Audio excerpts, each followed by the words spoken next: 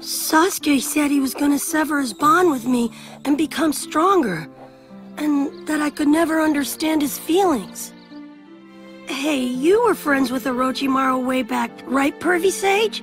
Why did he desert the village and decide to destroy the Hidden Leaf?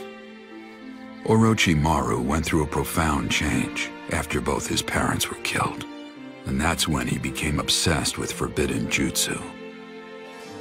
I don't know if he was trying to resurrect his parents or to wreak vengeance on the village that he held responsible for their deaths. My parents weren't killed, so... Like you, I was accused of not being able to understand anything about him or his feelings. Perhaps he was right, and I didn't understand a thing about him after all.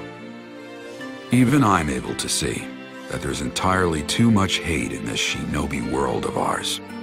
There's too much hate? I've always wanted to do something about all of this hatred. I'm just not quite sure how to go about it as of yet.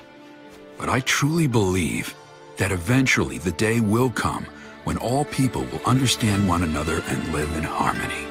Boy, it sounds kinda complicated to me. And if I can't find the solution to this problem, then perhaps I'll entrust you to find it instead. Eh, Naruto? Yes, sir! I can't turn down a request from my master, can I, Pervy Sage? What? What the hell's so funny about that? Your smile is my salvation, Naruto. Huh? I'm very glad I made you my student. Yeah? You really are? But I haven't given up on doing it myself just yet, you know. Huh? I still plan to change this world with my books. With those books you don't sell, you mean? Fool! They'll be bestsellers before you know it. And when the day finally arrives, I won't autograph your copies even if you beg me to. I don't want your stupid autograph anyway. I don't want that anyway.